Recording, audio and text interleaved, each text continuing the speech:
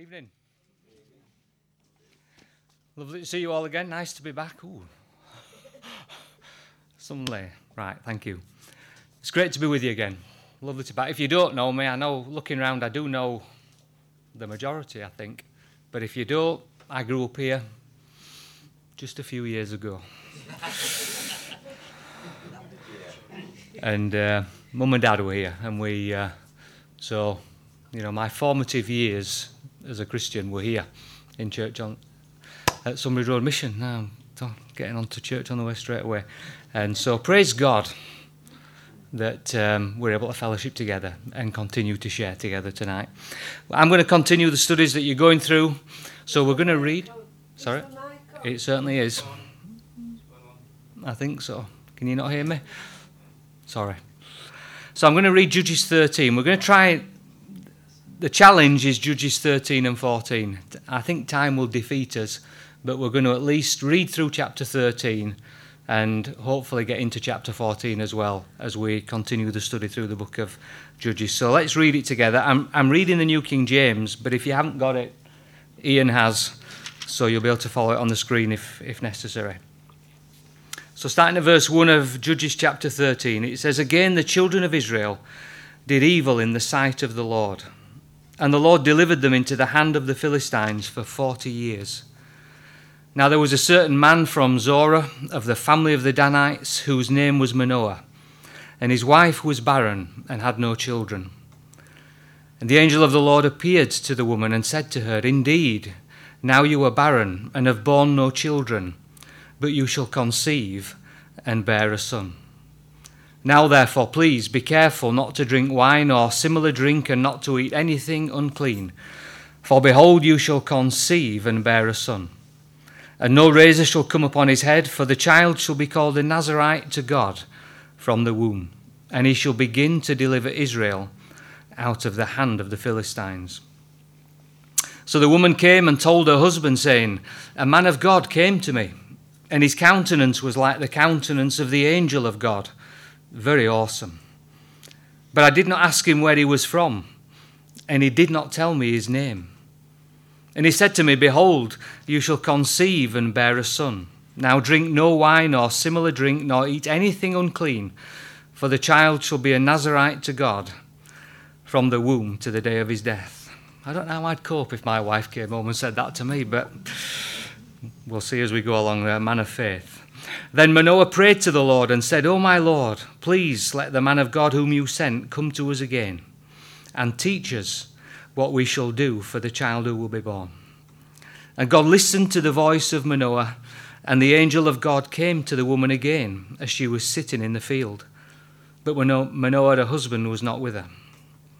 Then the woman ran in haste and told her husband and said to him, 'Look, the man who came to me the other day has just now appeared to me.' So Manoah arose and he followed his wife. When he came to the man, he said to him, 'Are you the man who spoke this to this woman?' And he said, 'I am.'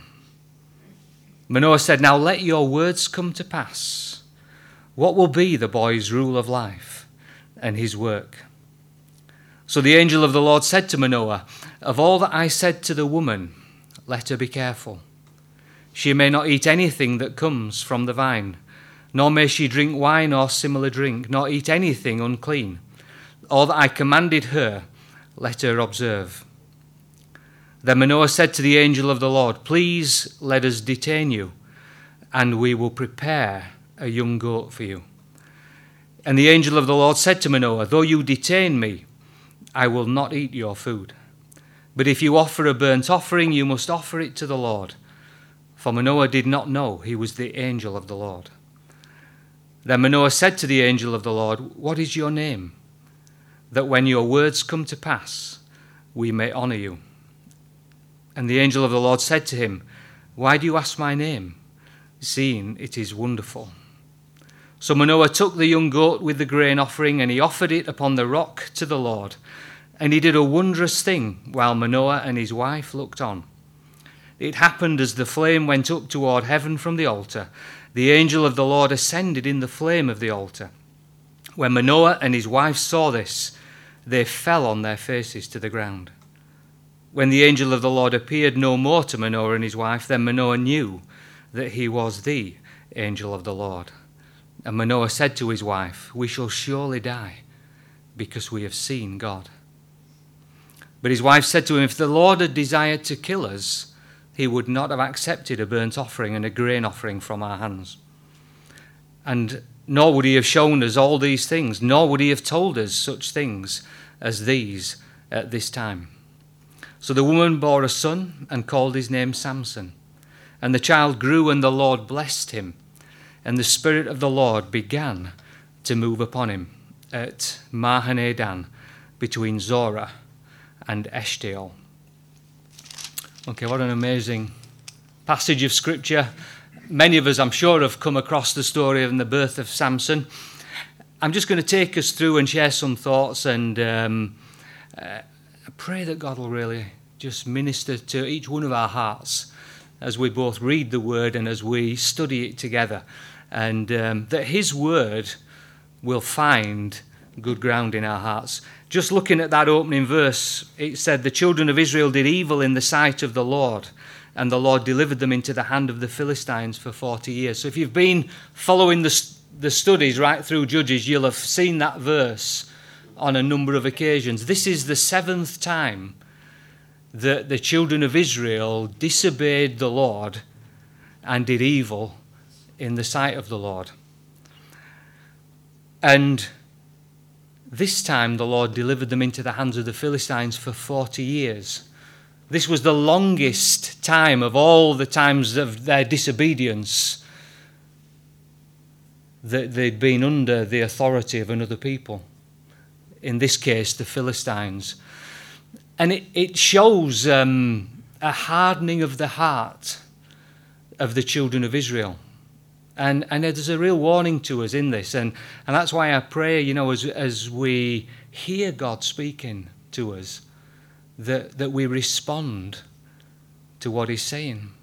Because the children of Israel cried out to God several times. And they responded when God brought them back. But soon they disobeyed again and went their own way. They went through a cycle, didn't they? They forsook the Lord and they served the gods of Canaan. So God delivered them into the hand of their enemies to judge them and to bring them back, to bring them to that place of repentance. Then they cried out to the Lord for help. Then God, in His mercy, raised up a deliverer and set them free. And just in that little synopsis alone, we see the incredible mercy of God and the patience of God in His dealings with His people. How good God is with us, isn't He? How merciful God is in His dealings with us. How often do I fall short? And yet God, in His mercy, when I cry out to Him because I've messed up, does He forgive? Does He bring me back into fellowship with Him? Does He restore as though I'd never sinned? That's the wonderful thing about God. We come to Him in salvation and we are set free from our sins, all our past sins. But if we confess our sins and ask His forgiveness, He's faithful and just also to forgive us, to cleanse us again as though we'd never sinned, and to restore us back completely to the relationship we had before. God doesn't hold anything against us. He restores us back to the relationship we had before we'd sinned. How amazing is that God would love us. We spoke of God's love just a few minutes ago. That love would be demonstrated in such a real way and a personal way in our lives. That His mercy would forgive us and restore us into fellowship with the God who we said at the outset is infinite, the sovereign Lord, the creator God, the one who holds all things in the palm of His hands, the one who is self-sufficient, the one who is omnipresent, who is omniscient, who is omnipotent.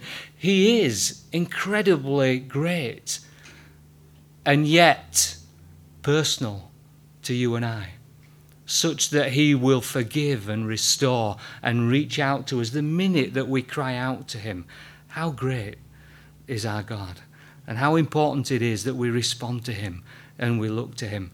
God had told the children of Israel right back years before to wipe out the nations that were in the land God was judging them for their sinfulness. He'd said hundreds of years earlier to Abraham that he would judge them for their sins when the fullness of their iniquity was complete. But the children of Israel failed to drive them all out.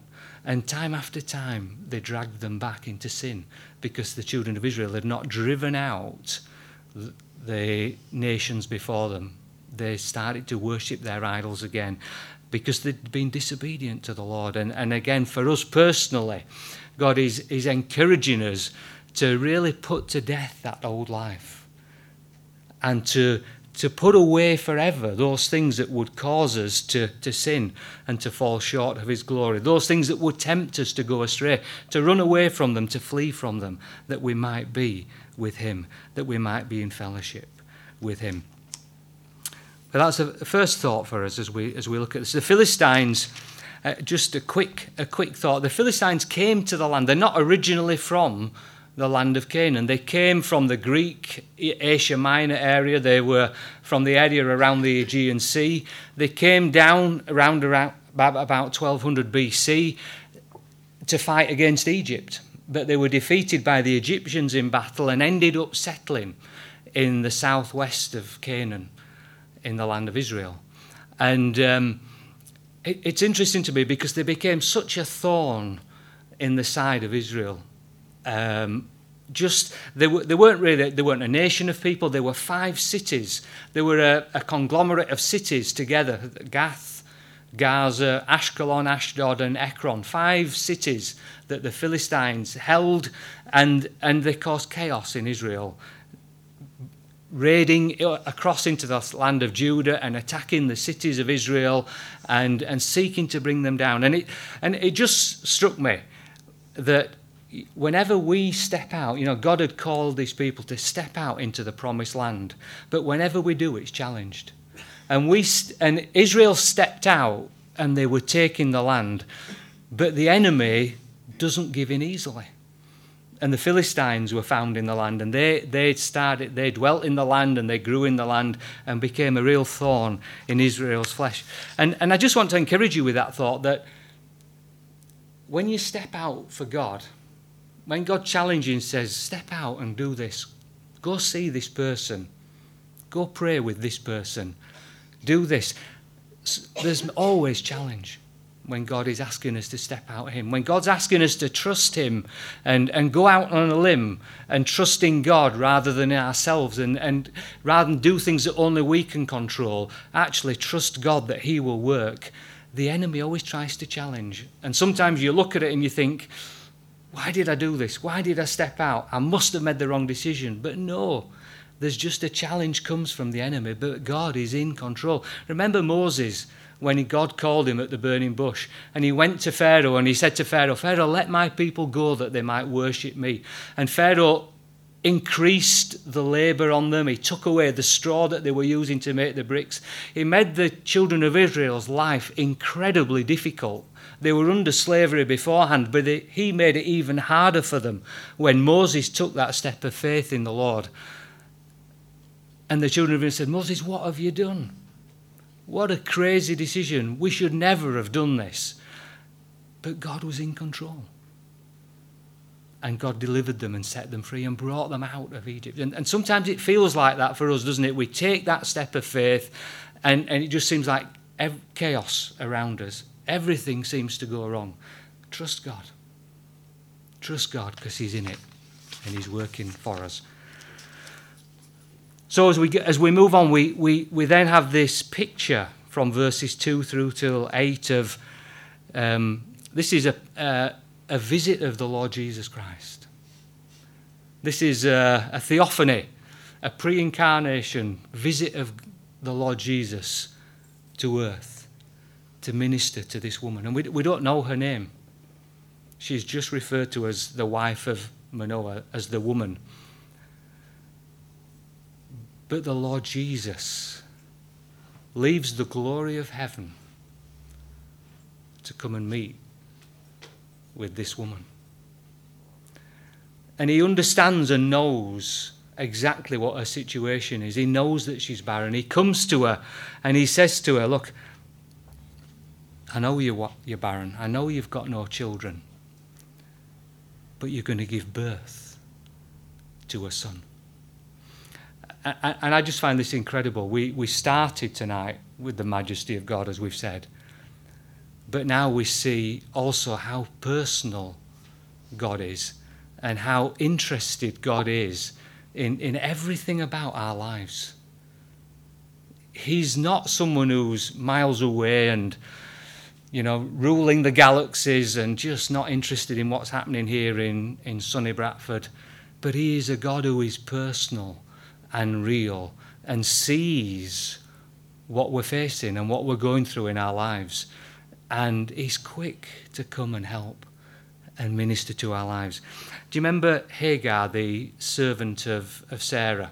And she was cast out by Sarah. Sarah made a mistake. She was trying to help God give Abraham a son so that his seed could fill the earth as God had promised he would do. And so when Sarah couldn't do that, she sent her servant in to Abraham, or Abraham into her servant, and Abraham lay with her and she conceived. And when she conceived, Sarah was really bitter because it showed Sarah just how, in a sense, how inadequate she felt and how she'd failed. And so Hagar, she just despised her and hated her, and so she kicked her out. She was awful to her, and Hagar ran away. And Hagar was running away, and God came to Hagar. And again, it's the angel of the Lord who came to Hagar. And in Genesis 16, as God spoke to her and encouraged her and said to her, you're going to have a son. He's going to be the father of many descendants. I'm going to bless you, and I'm going to bless him. And bless him and his seed through that. And Hagar says to him in Genesis 16 verse 13, she says, then she called the name of the Lord who spoke to her.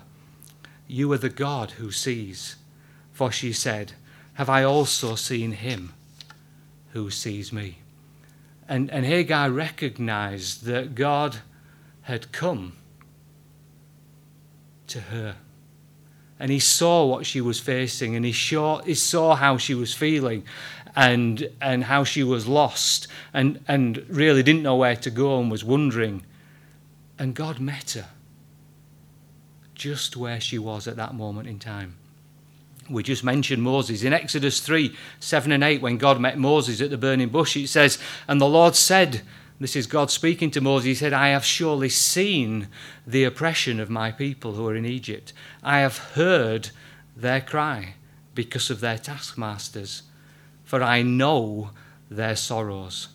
So I have come down to deliver them out of the hand of the Egyptians and to bring them up from there to a good and large land, to a land flowing with milk and honey. Again, it's the same thought, isn't it? God sees. I don't know what you're facing at this moment in time. I don't know the challenges that are before you, but God does. And God sees those things.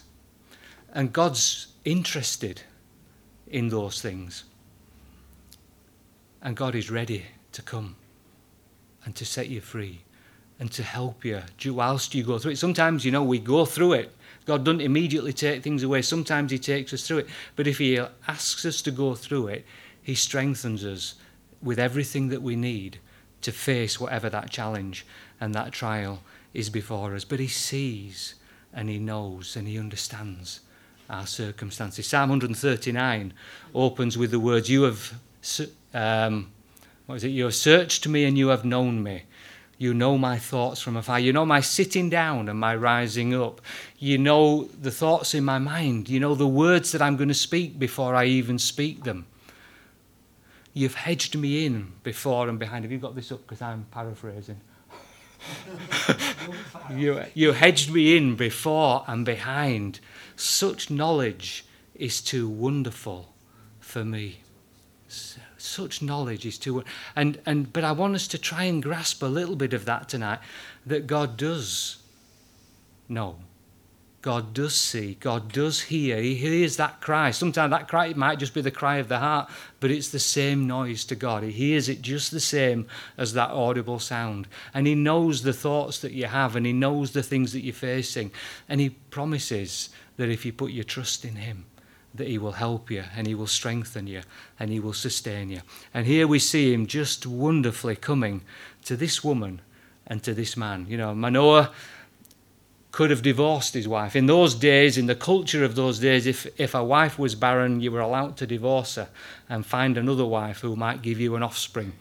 But Manoah had stayed true to his wife, and here we see a couple who love God, who are faithful in God, God coming and meeting them and ministering to their hearts. The infinite love of God, of the God of all comfort, coming down to us, his interest in us. Romans 8:37-39.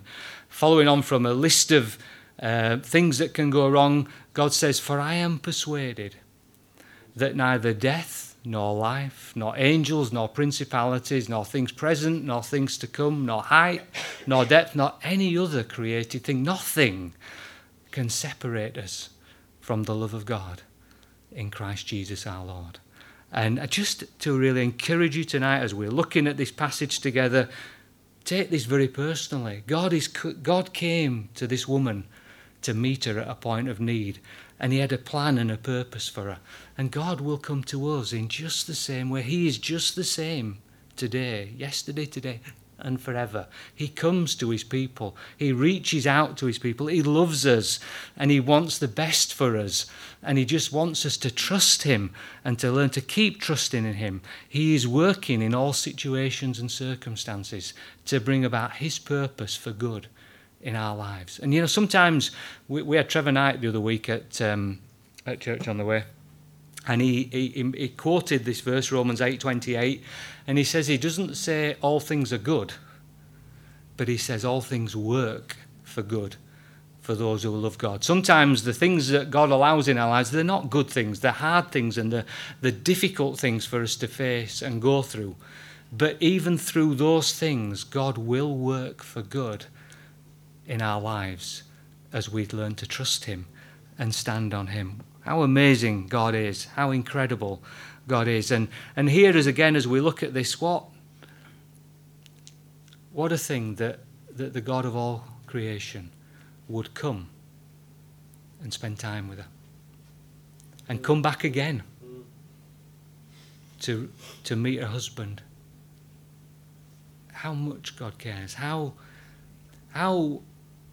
humble our Lord Jesus is and was when he walked this earth, that he would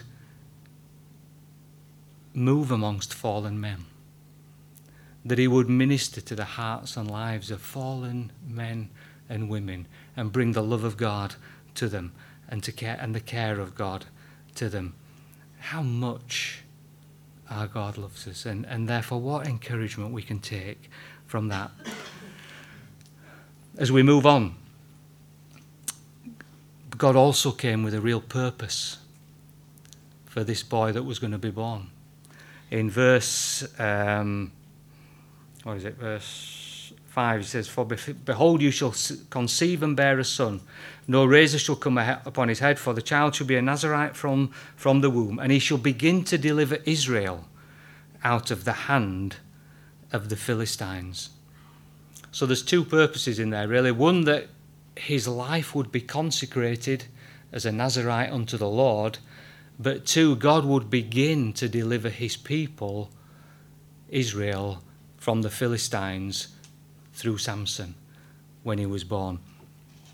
There's a number of examples out there in the scriptures of women who were barren until God opened the womb, and the sons that were born and the purposes that God had called them for, and the plan that God had for them. So we could go backwards to Sarah, who was unable to produce until God opened her womb, and Isaac was born, the son of promise, through whom Abraham's seed descended. We could look at Rachel, who was barren, and Leah was having children, and the servants were having children, but Rachel was barren. But then God opened her womb, and Joseph was born. And Joseph would wonderfully protect his father and the family of Jacob, the nation of Israel, the small nation as it was at that moment in time, despite going through incredibly difficult situations himself, God put him in a place where ultimately he would protect his family from the famine that was in the land, and they would move to Egypt of God's plan and purpose for them. Again with Joseph, and we maybe refer back to him a little bit later on as we compare him with Samson, if we get to that place.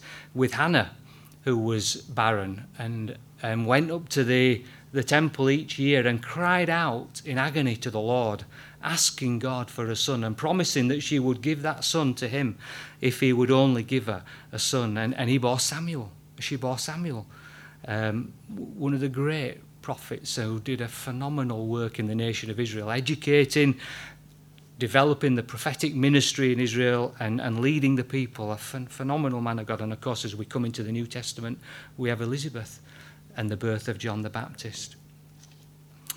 And one of the lovely things about this, I think, as we look at all these things, is we see that God has a plan, and he has a person that he's going to bring about his plan with.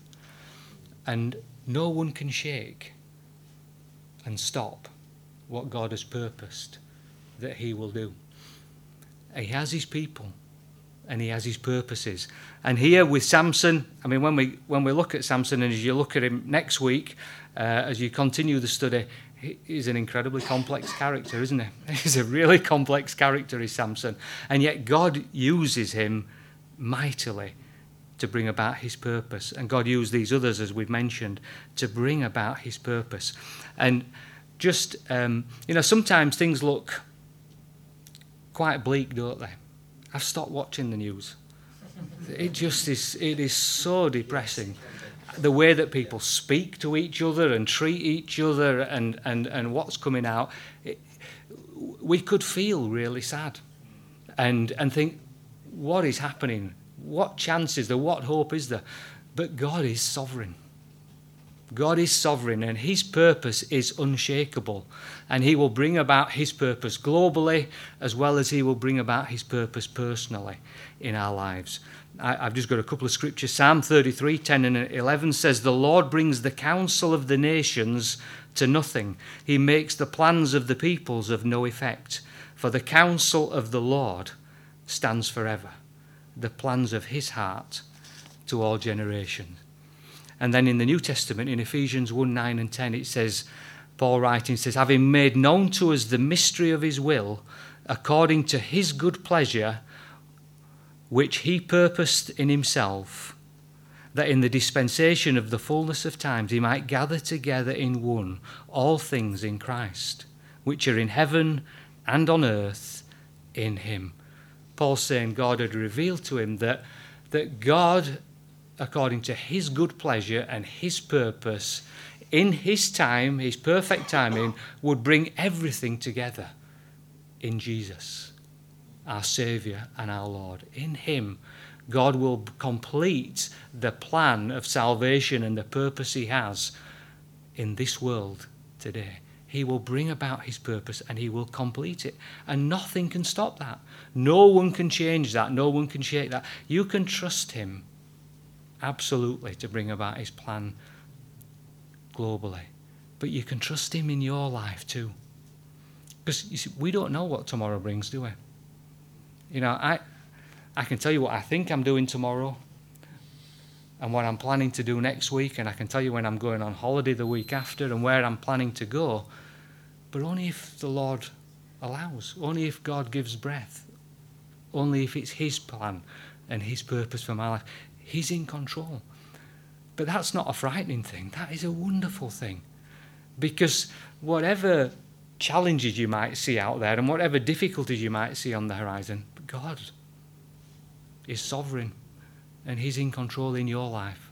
And he will bring about his plan and his purpose in you. And I find that just an amazing comfort in my own heart and life. You know, sometimes I woke up the other morning and I was worrying or thinking about this and how we're going to work this out and thinking, and I just, it's like the Lord spoke to me and said, I'm dealing with things in this part of the world, in that part of the world, in the other part of the world. I'm sustaining and holding the world in place. Don't worry. I'm in control. Rest in me. Look to me and trust in me. And God, as he had a purpose for Samson's life, he's working out a purpose for you and for me too, isn't he? Before, as he said to Jeremiah 1:5, before I formed you in the womb, I knew you. Before you were born, I sanctified you. I ordained you a prophet to the nation. Before Manoah was even conceived. Sorry, not Manoah. Before Samson was even conceived. God knew the plan and the purpose he had for him. God knows the plan and the purposes he has for you, still has for you, and he's working out for you. I was in Lichfield yesterday, and I'm of that generation where you celebrate birthdays because they're big birthdays. And my best man at university and his wife are both 60 this year. And so they had a hog roast and invited a lot of the old friends back from university and a whole raft of other friends and family that they invited to it. And so we went down to Lichfield to share the day with them. And I didn't know Keith until I went to university, but he became a really close friend at university, and we both ended up being best men for each other. But, you know, the usual thing, we're all 60 now, so we're saying, so what are you doing when you're retiring? What's your plan? And I said, well, actually, I retired 2 weeks ago. And I'm not sure just exactly what God is going to do with my life for as long as he gives me, but I'm really excited that he's, by his grace, has put me in a position where I can actually retire from work and see what he will do with my life for the rest of the time that he gives me. Because we can trust him, can't we? And I'm excited for his purpose for me, and I hope you are, for his purpose still for you. Because God, you know, you'll be meeting different people this week, and you might be the one that speaks that word about Jesus this week that triggers that person to say, yeah, I'm going to put my trust in Jesus. I've heard bits about him from different people, but what you said has just really challenged me and spoken to me. God has a plan and a purpose for our lives, and he uses us to reach the lost. I was talking yesterday, and I'm going to be here till I need to move on, but I was talking to somebody I hadn't seen since Keith and Celia got married, which was 36 years ago. And she loves the Lord, and but she's got contacts in Uganda, and she's been out to Uganda, involved in ministry out in Uganda, and we're, as you are, involved with Uganda and between Hannah Mole and people from this fellowship. Teams have been out to Uganda and are getting involved in Uganda. And it was lovely yesterday, you know, just God bringing two people together who hadn't seen each other for 30 odd years. And it just so happens, as you say, that her son and his wife live in Nabwood, but she lives in Liverpool. And they're about to give, the wife is about to have a baby. And Linda's wanting somewhere to stay when she comes over. And it was just amazing how God just, you know, brings situations together and we had just a glorious hour talking about the Lord and what's happening, and thinking, but then exchanging details and options, and thinking there might be something we can do together here in the Lord, as well as just helping a friend, you know, because part of our ministry is sharing the love of Jesus in really practical ways, isn't it, with those around us. That may be what God's wanting to do with you this week, but he has a plan and an ongoing purpose for your life. What time do we finish, Pastor Phil?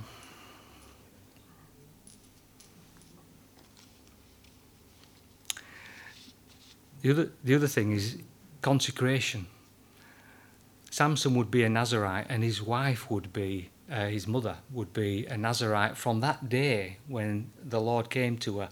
She was to live a consecrated life. She was not to touch any wine, anything, any fruit of the vine, any grapes, any raisins. They're not allowed to touch any dead bodies or anything like that when they undertook a Nazarite vow. And she was to follow in obedience what the Lord was saying, that she would take those vows herself, as her son would be a Nazarite for his whole life. Now, normally, it's number 6, verses 1 to 12. If you want to read up about the Nazarite vow and what it means, read number 6, verses 1 to 12. But it explains there in detail. But basically, it's no wine or similar drink, no grape juice, grapes, raisins. You're not allowed to cut your hair, no razor on your head until the end of the period of separation. You're not allowed near a dead body for whatever purpose. So if your father, your mother, your sister, your brother passed away, you're not allowed to go near a dead body when you've taken that Nazarite vow, because you've consecrated yourself wholly unto the Lord Jesus. And that was what Samson's life was to be. But normally, it was a voluntary vow that men would take, or women would take, and it would normally be maybe for a week or possibly for a month, but that would be it. But Samson was to live that way for his whole life. That was the calling upon his life, that he would live his life from the womb till his death as a Nazarite. Incredible consecration to the Lord. But it's not just a set of rules and regulations, because sometimes we think the Bible, we're in danger of calling the Bible, saying the Bible's the same, isn't it? Oh, it's a whole list of what we must do and what we can't do. It was an outward evidence of an internal consecration to the Lord. And I just want to challenge us, because when we came to Jesus, he completely transformed our lives from the inside. We became a new creation in him. And from that point, our lives, he became Saviour and Lord of our lives. And we have consecrated our lives, or we should be consecrating our lives day by day unto the Lord Jesus, and seeking to live for him, so that what people see brings glory unto the Lord and points people to the Lord Jesus. And that was Samson's calling. But that's all of our callings as Christians, that we live a life that brings glory to the Lord Jesus, that we allow what he has begun by transforming us from within to be reflected out in the way that we love those that we come into contact with, in the joy that we have in our hearts as we live our lives for Jesus, because we have tremendous joy with Jesus, don't we? We have an incredible hope in him, an incredible life in him that is nothing to do with the circumstances we're facing. It is just the joy of being saved by his grace, in fellowship with the living God, and knowing that our lives are hidden in him and we are his eternally. We have a joy, we have a peace that passes understanding, so that although sometimes circumstance is difficult, that fruit of the Spirit of our life is that we can be at peace in spite of what's happening around us, because we trust in the Lord Jesus and we know his hand is upon us. And we could go through other illustrations of it, but our lives are to bring glory and honour to him. Let me just give you a couple of scriptures. Colossians 3:17 says, "Whatever you do, in word or deed, do all in the name of the Lord Jesus, giving thanks to God the Father through him." That is our lives being reflecting Jesus to those around us. It's his love being seen through us. If people are going to see Jesus today, they see it through you and me. They see it through us. And our lives are that testimony to him. And as we consecrate our lives to him, as we submit our lives to him, so he is able to work through us. And by his Spirit, we will reflect him and bring glory to him. 1 Corinthians 6, verse 20 is a really blunt point. "You were bought at a price. Therefore glorify God in your body and in your spirit, which are God's." We were bought at a price, weren't we? The ultimate price was paid for our lives. Jesus, God's Son, sinless Lamb of God, died on the cross to pay the price for my sin and for your sin. There could have been no greater cost than the Son of God laying down his life for us. You were bought at a price. We were bought at a price. Therefore glorify God. Consecrate your life day by day, moment by moment to him. If you mess up, confess it, receive his forgiveness, and start walking again, because God's forgotten it. When we've asked forgiveness, he gives it, he takes it away. we can start walking again. We can pull ourselves down and think, oh, what a wretch I am, how I mess up. But God has forgiven us, and we need to receive that forgiveness and start walking forward with him, because he's done it all for us.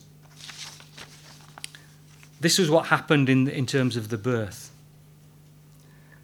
This couple, I think, showed tremendous faith. Verses 12 and 13. Manoah said, and back in Judges 13 now let your words come to pass. What will be the boy's rule of life and his work? And the angel of the Lord said, of all that I said to the woman, let her be careful. Faith and obedience working together. Their faith, their trust in God. You've got to try and let your mind go a little bit here. The angel of the Lord meets this woman and tells her she's no longer going to be barren, she's going to have a son. She goes and tells her husband, and the husband prays, God, send that angel back again, just so that I can ask a bit more and we can find out a bit more about the purpose. The angel comes back and reaffirms what has been said, but also says, but your wife needs to live that life as well. Live as a Nazarite now, from now on. Not just Samson when he's born. And they trust God. They believe God and what he says. This word is full of what God says. Full of incredible promise and truth. Of God's love, of God's care, of how God will equip us, how God will be with us, whatever we're facing, how God can turn a difficult situation into a situation that brings glory to his name. It's full of encouragement to us to trust him. When we read this story in Samson, this is not just a story, this is God working out his plan and his purpose. And it's the same God who is interested in you and me and works in your life and in my life.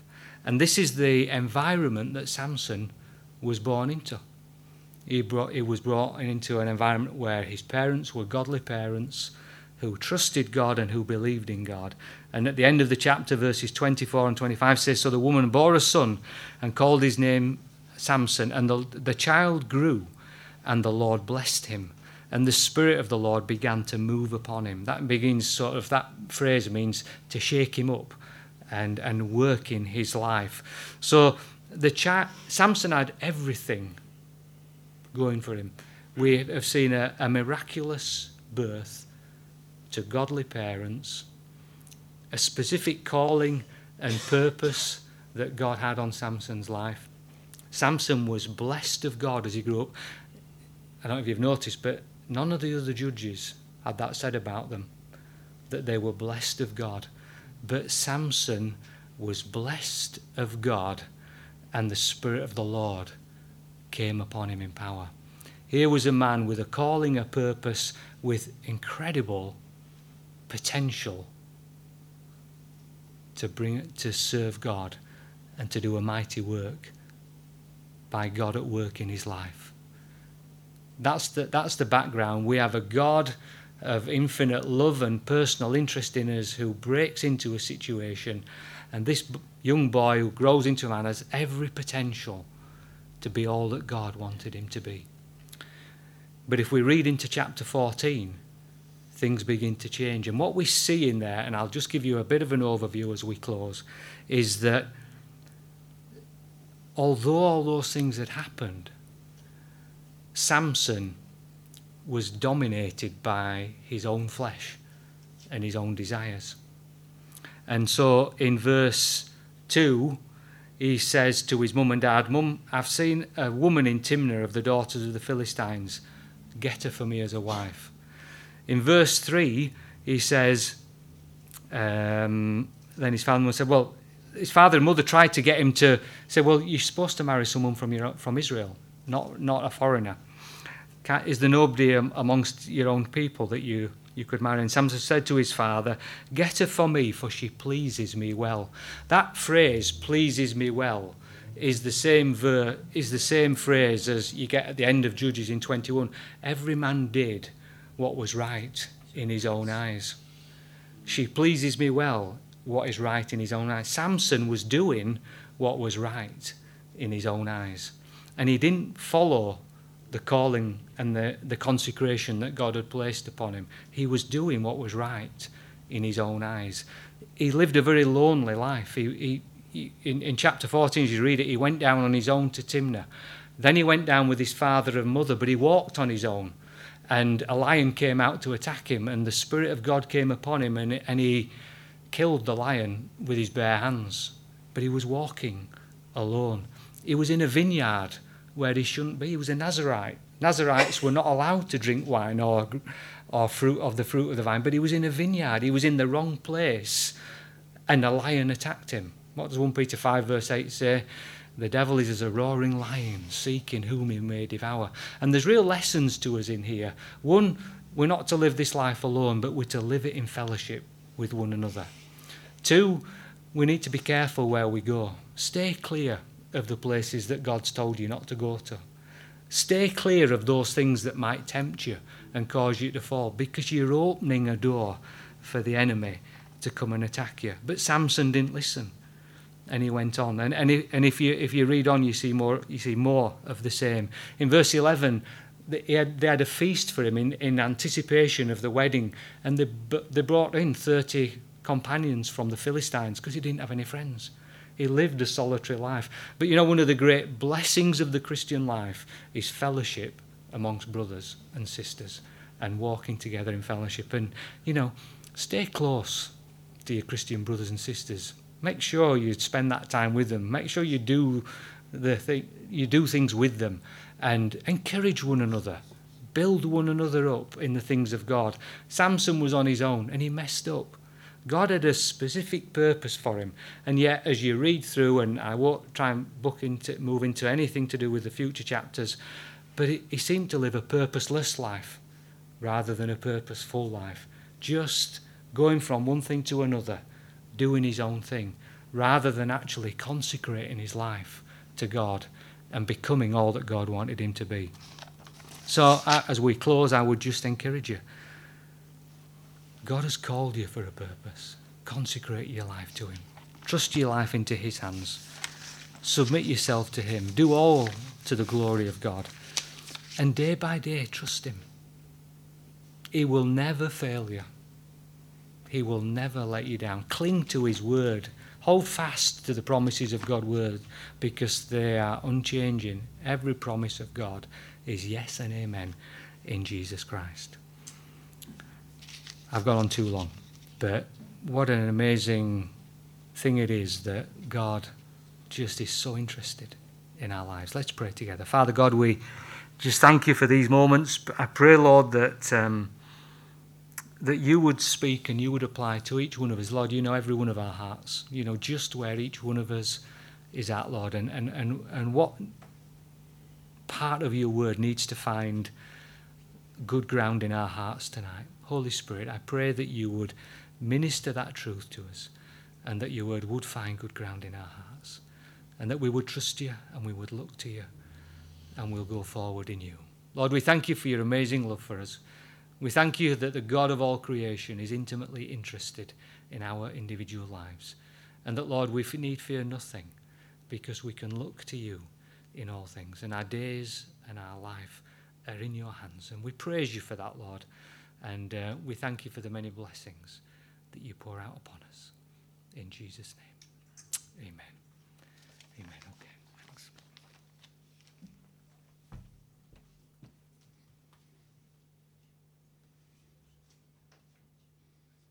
Can we take our offering in this final song, please?